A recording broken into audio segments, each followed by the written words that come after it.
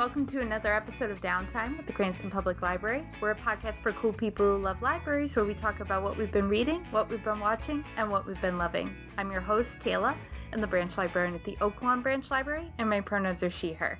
Hi, I'm David Goldenberg. I'm a documentary filmmaker now, have been for the last 20 years or so.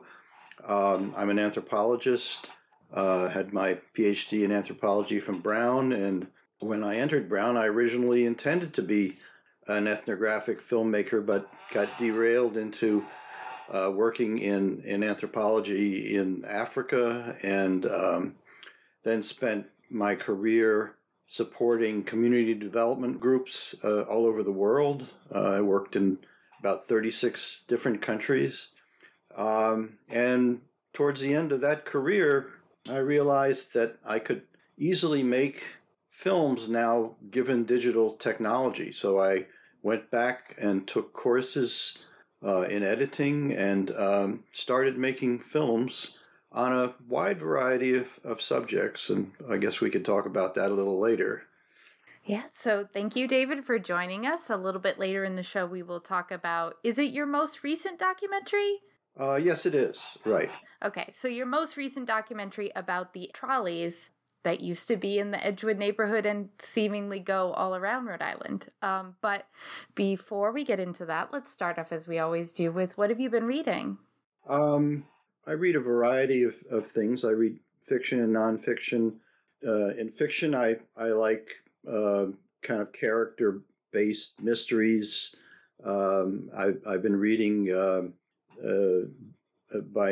things by an Icelandic mystery writer called Indrusan, I think it is his last name.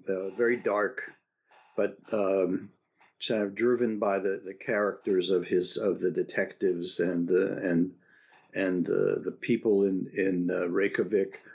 And one interesting book I read recently is called Cheapland, Colorado.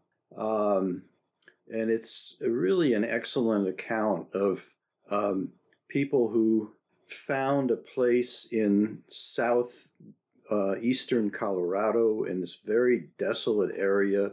The land at some point had been divided up into 5-acre parcels, and it's just this other part of America that is essentially completely cut off from the mainstream. It draws these people who don't want to be bothered, all barely surviving. And the author, again, like a good anthropologist, embedded himself there. He actually bought a piece of land. He lived in a trailer.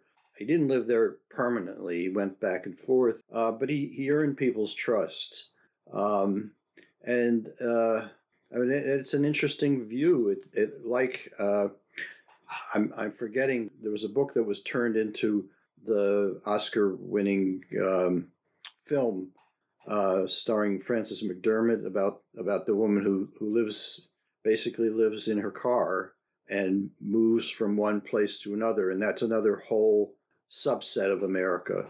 All these people who were affected by the 2008 crash and have no social networks to fall back on, move from one Walmart packing area to another.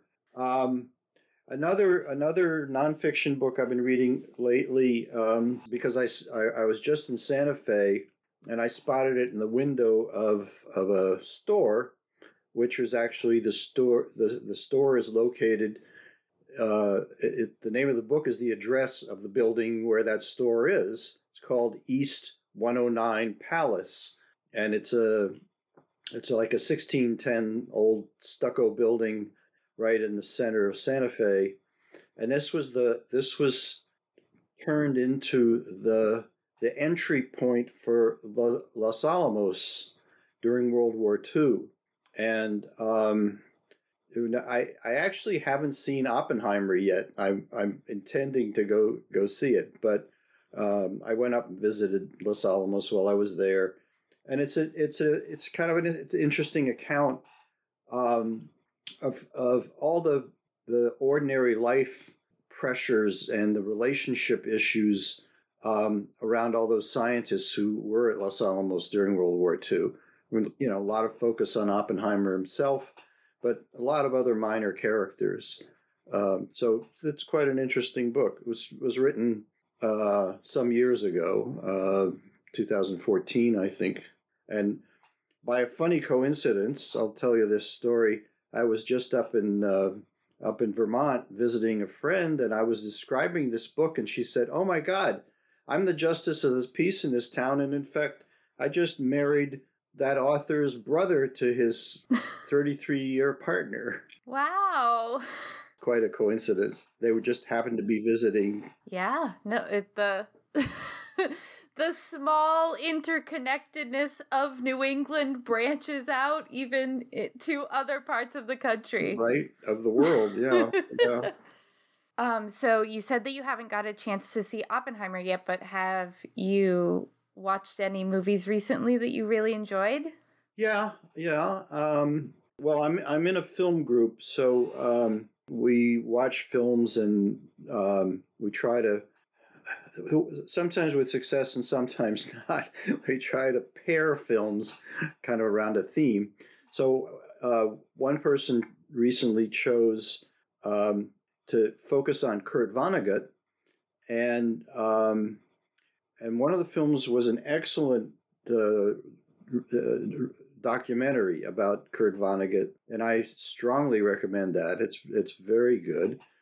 Actually, as a filmmaker, I was really interested in how this person approached it, because the filmmaker, he's a very prominent filmmaker.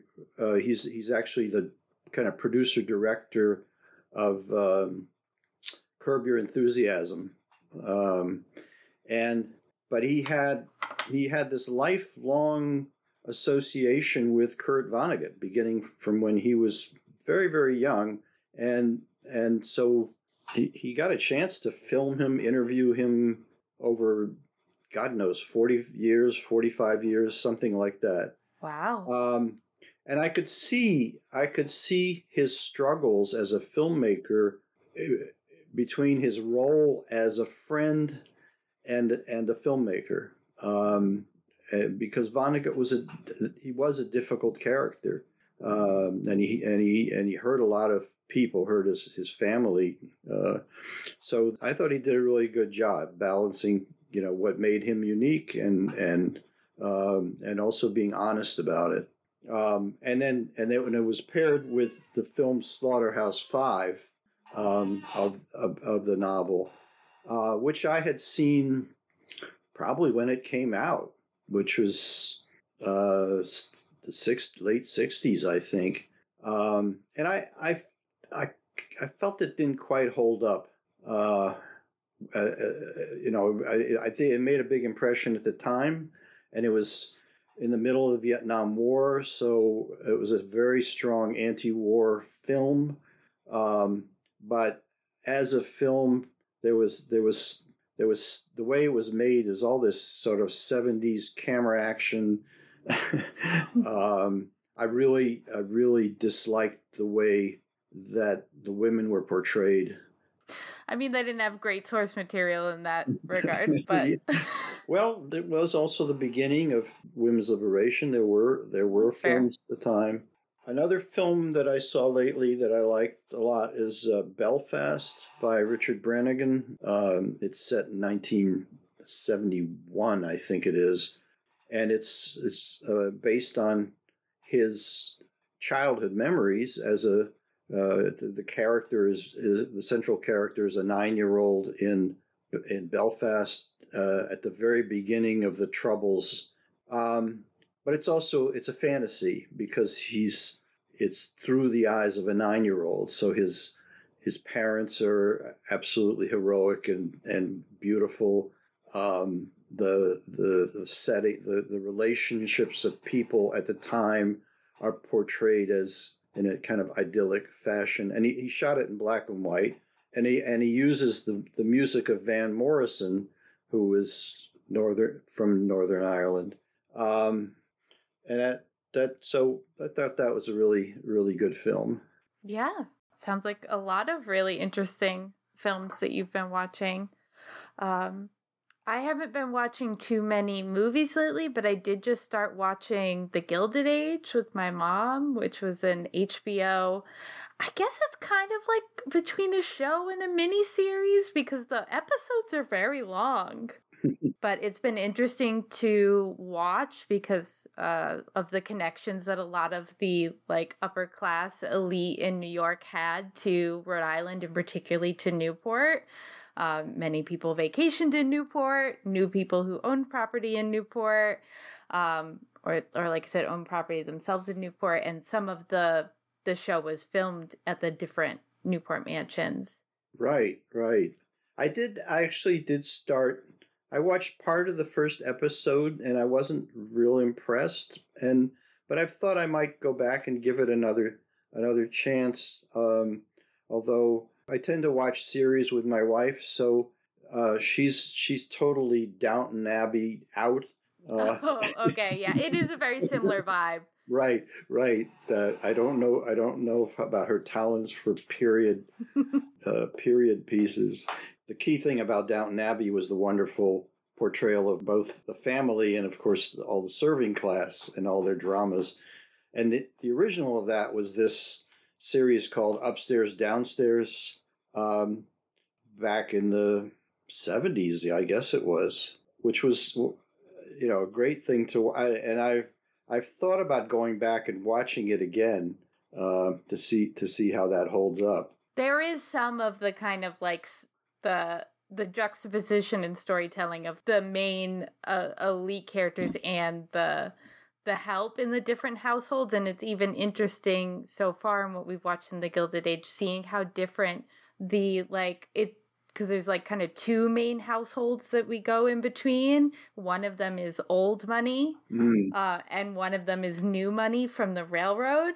And it's interesting to see even how different their staff are. Like the old money staff seems very almost like familial with each other because it seems like they've been working together for a long time, or maybe even some of the older staff had been working for previous family members. So it's like they feel a real connection with this family and with each other.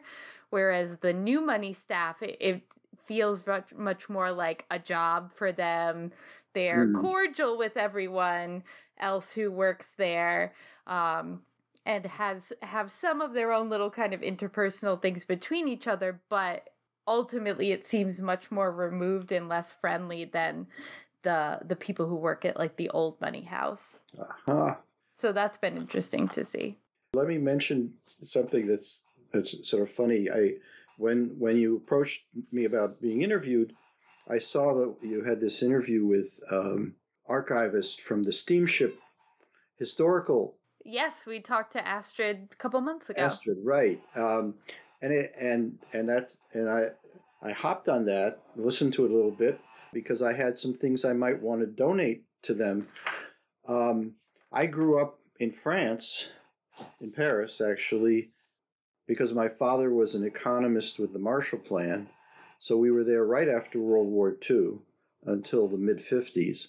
And to be honest, we kind of lived the upstairs, downstairs life. We lived as Americans in Paris in those days at a very high standard with servants who were part of our lives.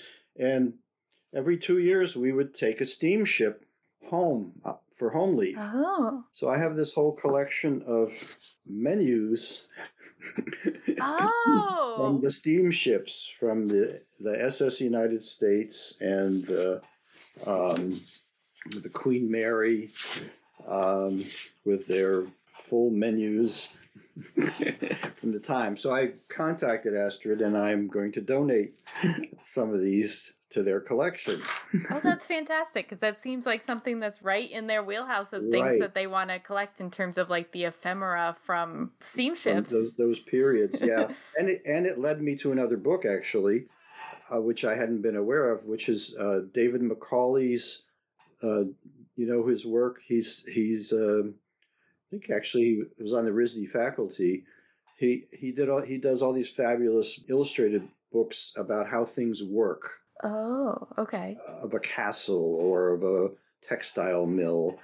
And he had done a whole one on the SS United States. Oh. Because that ship brought him to America when he was 10 years old and made a tremendous impression on him. So I took that book out and looked at it, and I hadn't even I'd been aware of it. I don't know if that was through the podcast or something led me to that. Now that you said about how things work, like with the castle, I think I am vaguely familiar with what you're that they're like cross-section kind of like diagram-esque drawings. Exactly. Yeah. Right. So the SS United States one has a full 6 or 7 page fold out and the whole and a cut side view of the ship sliced in half, so you can see the first class dining room where our family dined, and we always had the table right next to Salvador Dali every night. Wow. Coming back in 1956. That sounds super interesting. I'll have to see if any of those books are in the library. I'm sure they are in the library collection and take a look at some of them, because it does, all the intricate workings of the insides of things. And we'll return to the show after a quick break.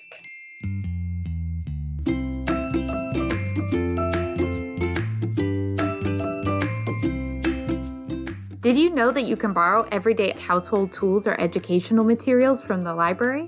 Got a home improvement project that needs doing? Borrow a level, stud finder, or outlet voltage tester.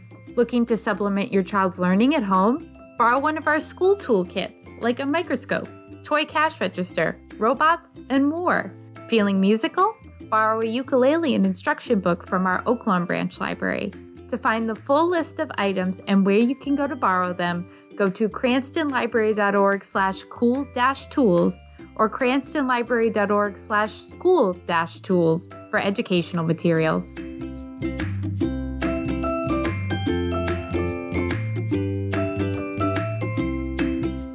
Do you enjoy knitting or crocheting?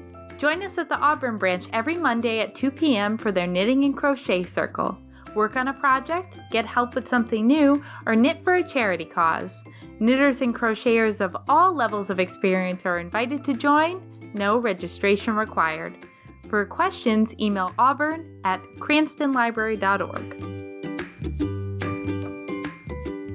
So I want us to have enough time to talk about what you had come here to talk about. So to start out, can you talk a little bit about your documentary and what it's about for people who haven't seen it? Okay.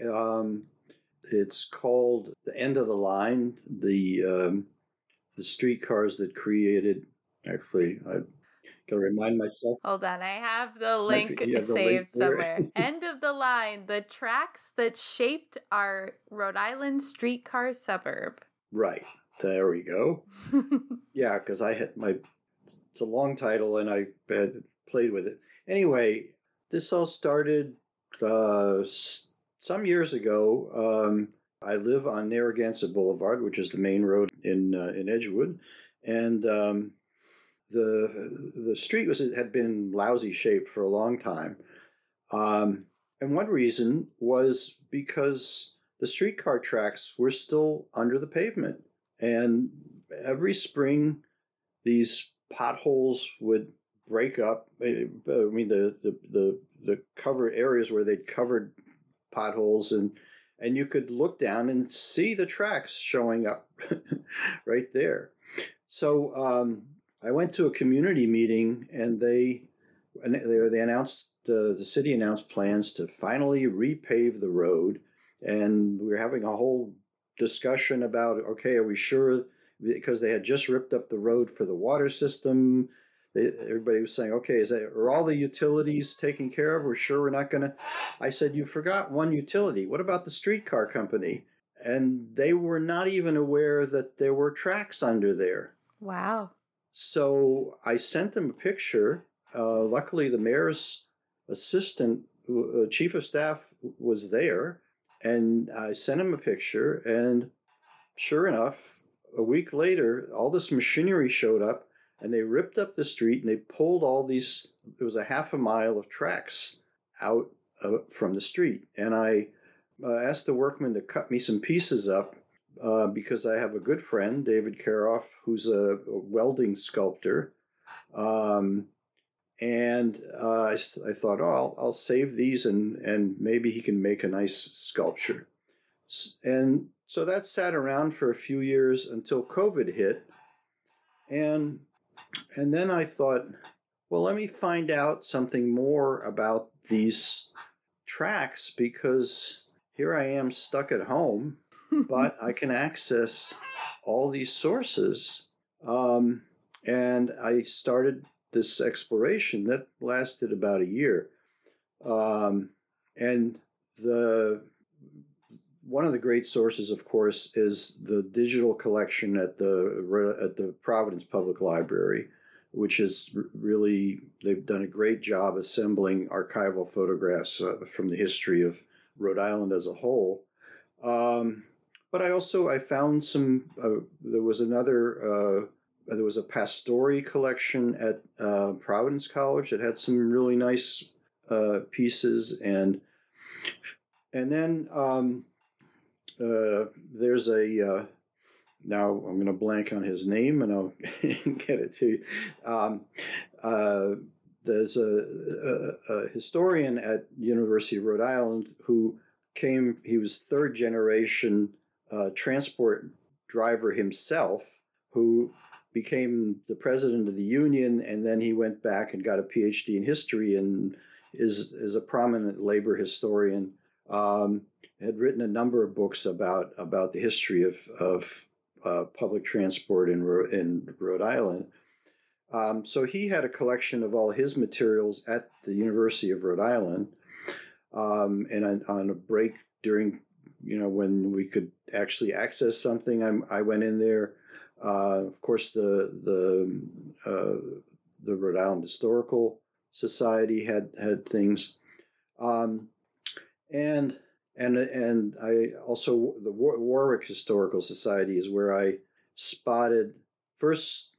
Was it there? I think I first spotted.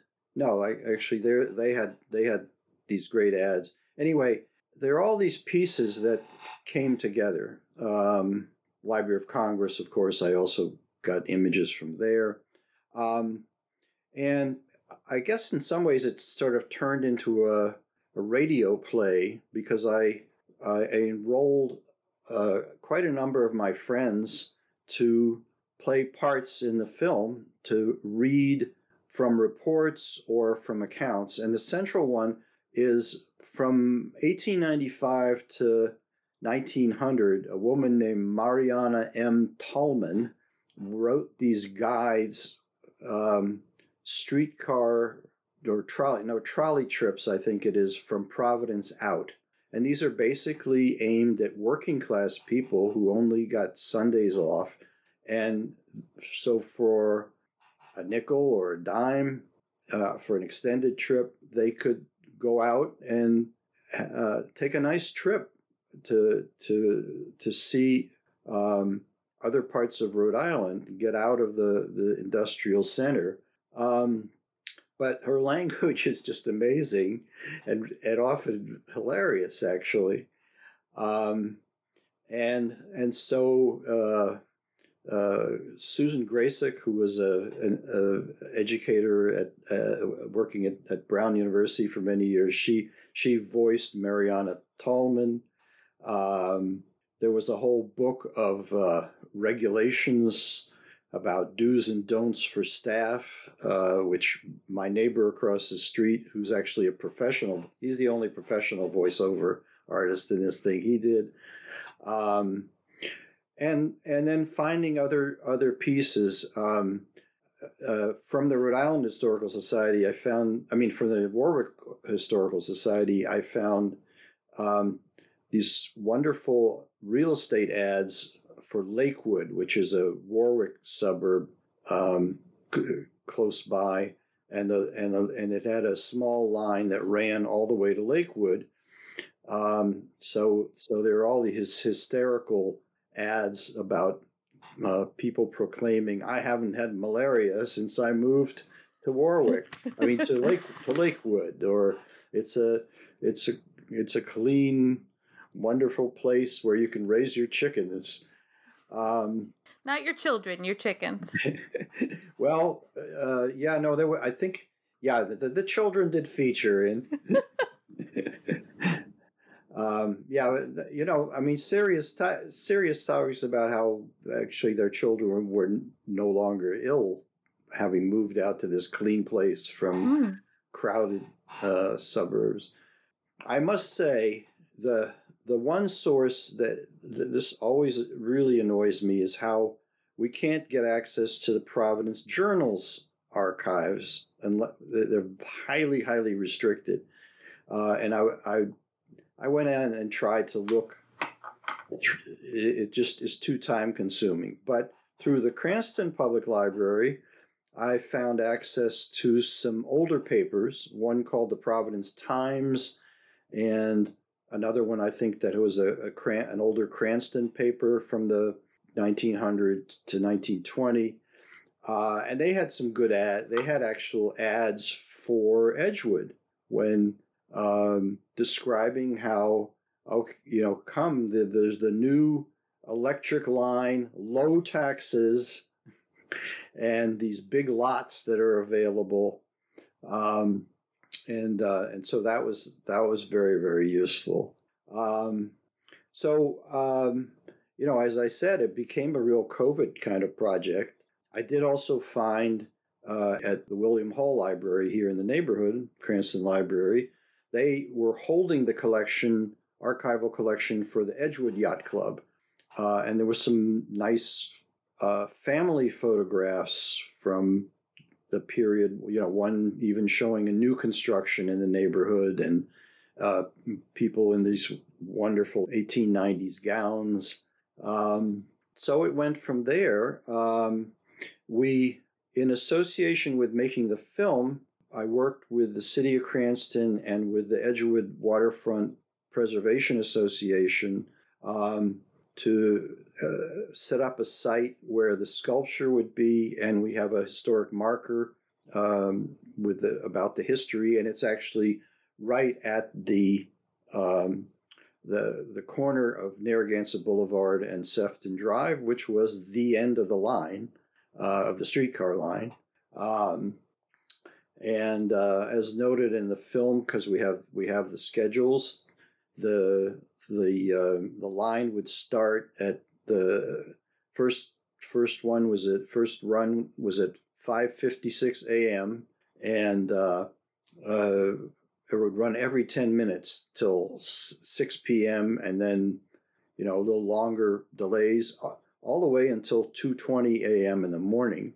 Which, when I thought about it, sometimes we complain about the car traffic noise on Narragansett Boulevard, but then I realized that the screeching and noise of the streetcars might have been much worse, especially that early in the morning.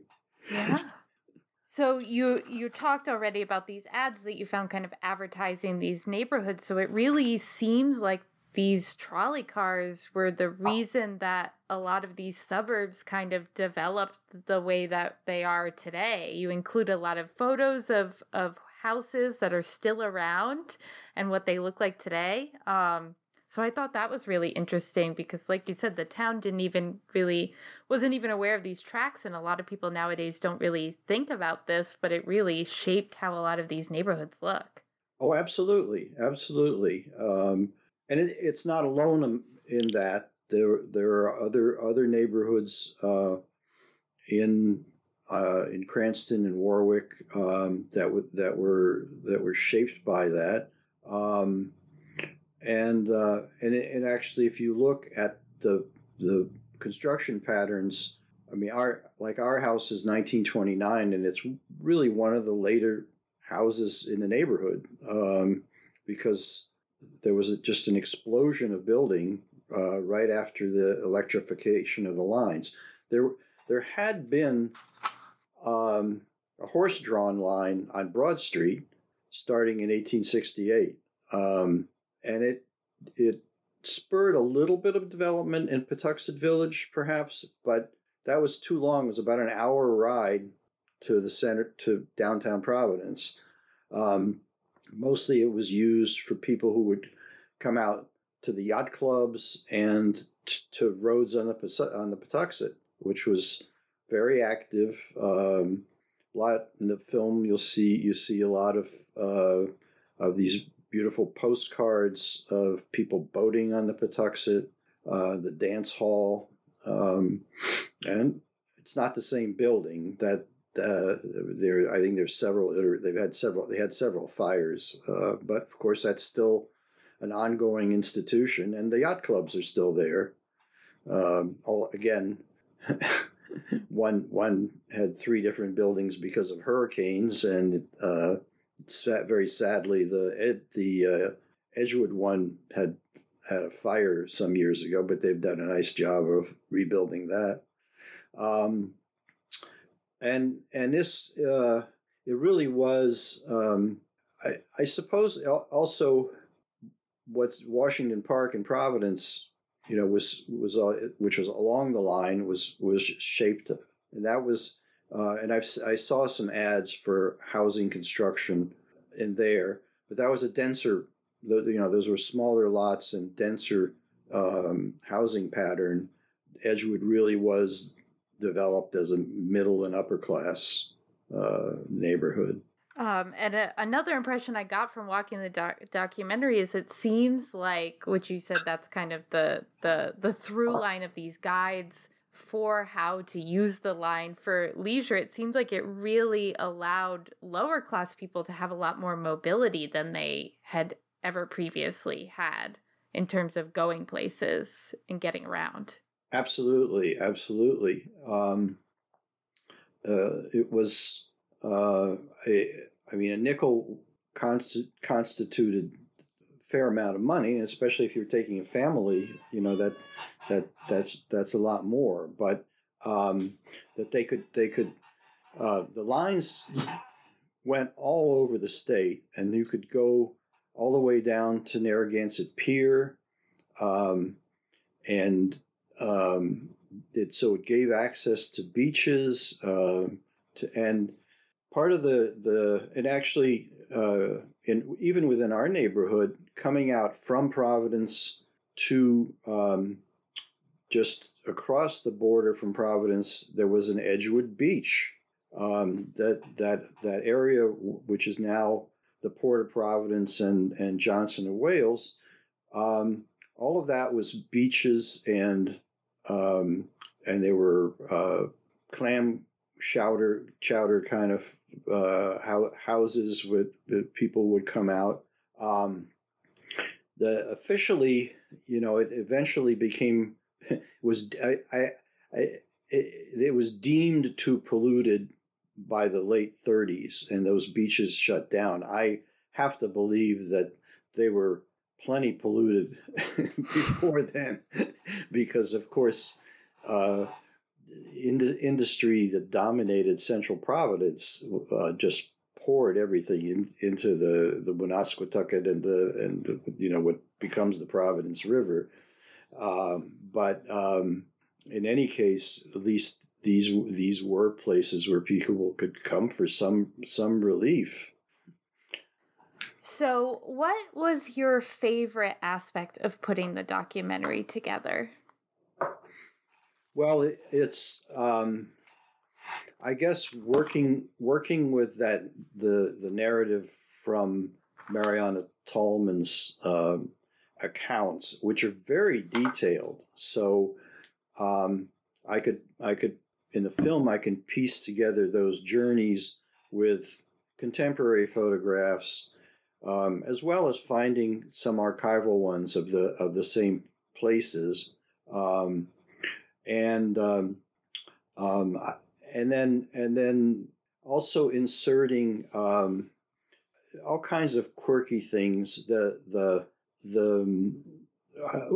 Actually, it was an old librarian, a friend of mine, who he discovered these railroad commission reports that were issued every year, and they had 2 sections. They had a street railroad section, and then they had the regular steam railroad section, and it had extremely detailed accident reports. Every accident that took place with regards to the streetcars is noted with the name of the person, where it took place, what time, and the doctor that treated them.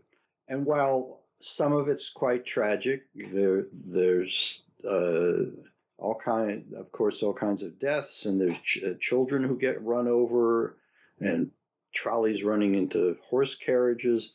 But a lot of it's kind of funny, like the guy who was trying to extinguish his cigar from the streetcar and breaks his knuckle because he runs past a telephone pole, or somebody who's injured because his hat blows off and he runs off after it, which he wasn't paying attention to the admonitions from Mariana Tallman to always secure your hat when you're on the trolley.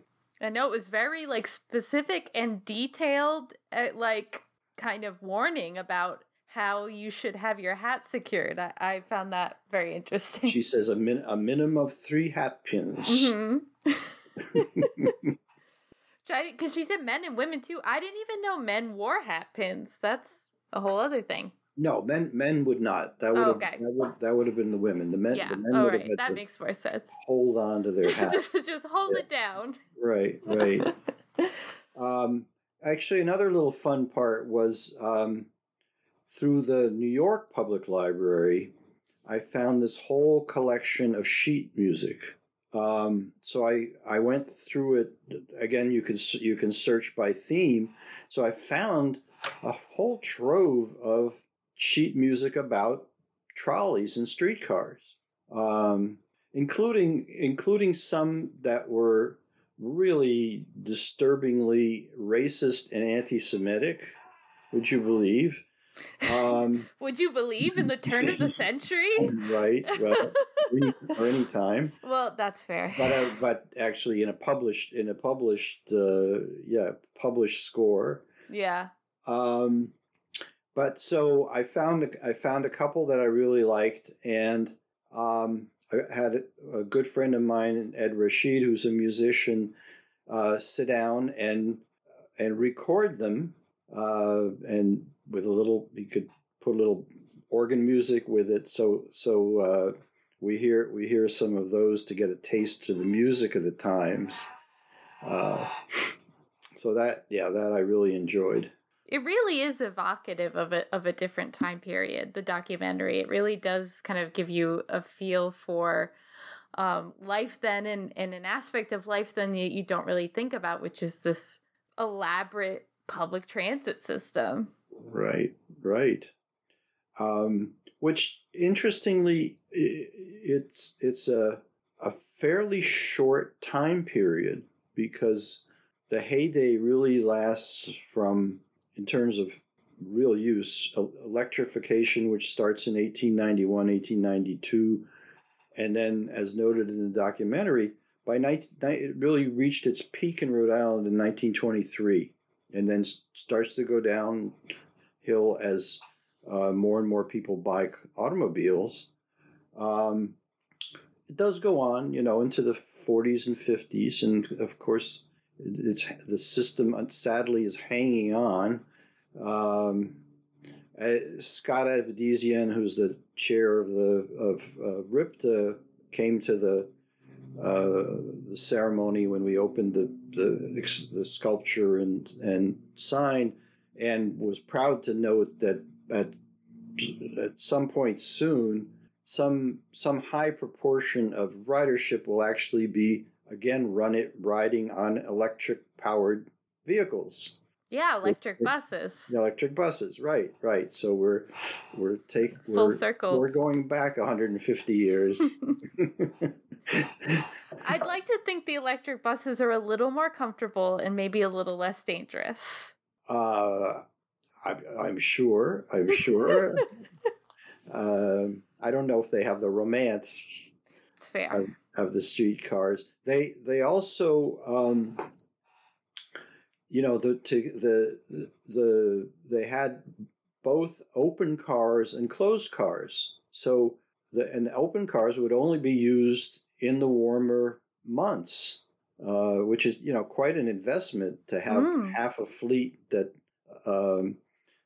not being used in the colder periods, and that probably lasts. I think by the 20s those were probably gone. The other thing when you do a subject like this is you can find anything on the internet and find experts on every aspect of the subject. So when the workmen were pulling up those tracks on Narragansett Boulevard, and I asked them to cut pieces for me, they said this is the toughest material we've ever tried to cut. So I had to go and look that up, and of course I found some people who could tell me the proportion of metals in those tracks, but also because the tracks were so heavily used, it had some effect on condensing the metal itself, or something like that, which was interesting. And I also remember going on a Facebook page, finding all these aficionados of streetcars who post things all the time and old pictures from all over the country, and it is amazing to realize how extensive the streetcar systems were all over the U.S. Even smaller Midwestern or Great Plains towns and cities had systems. Wow.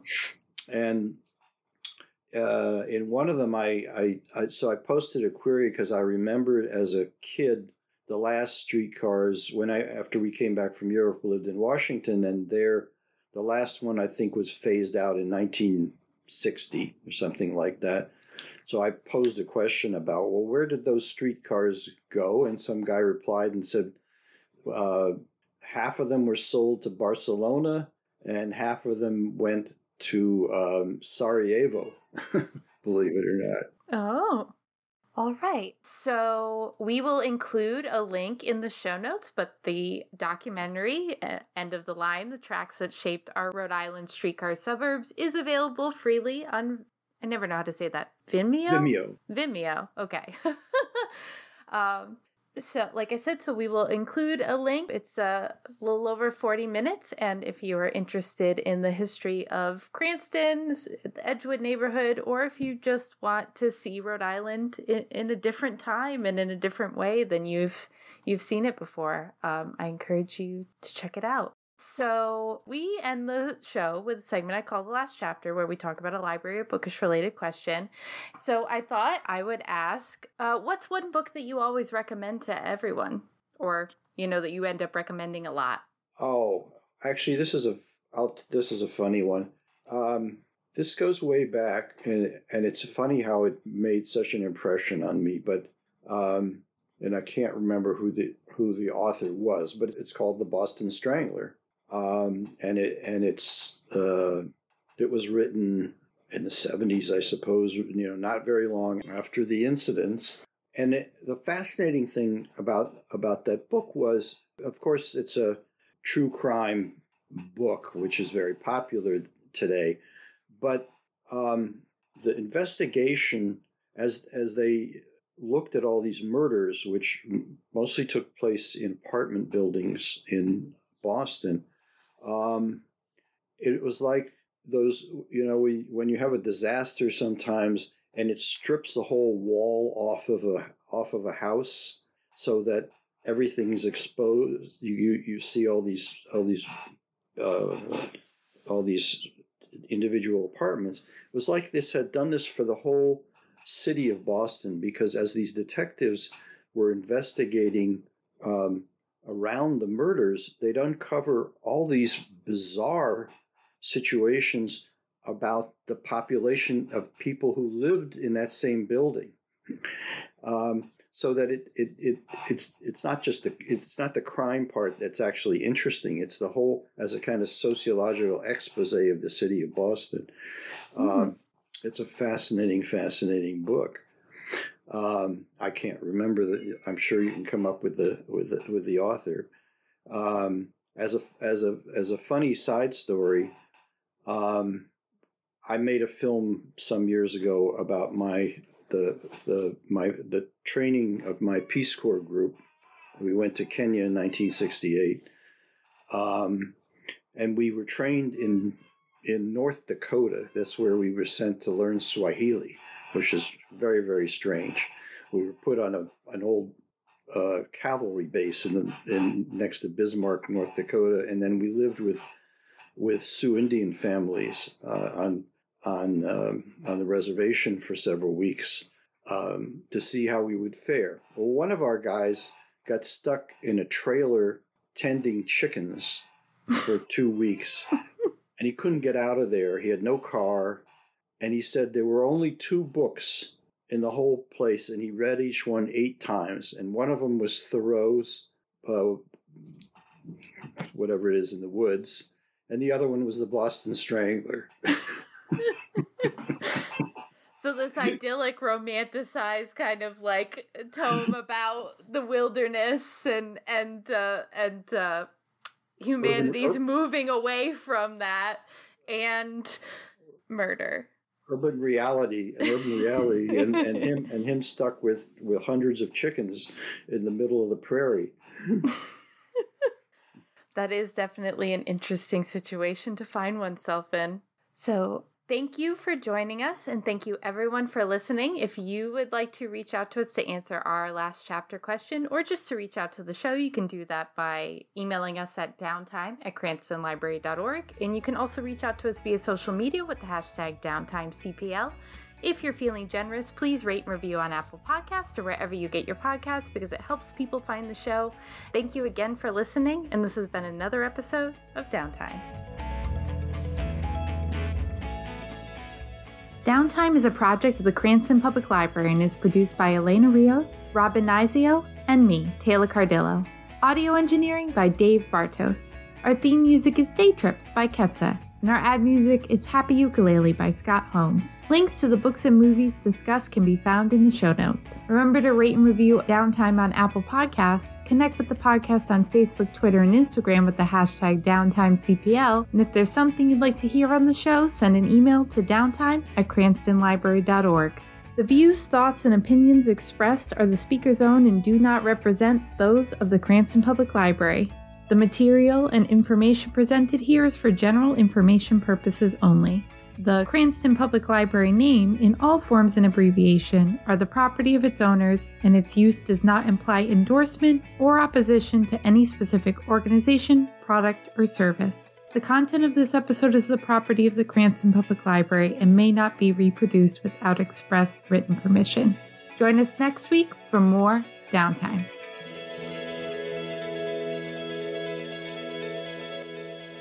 Oh, I just closed the tab that I needed.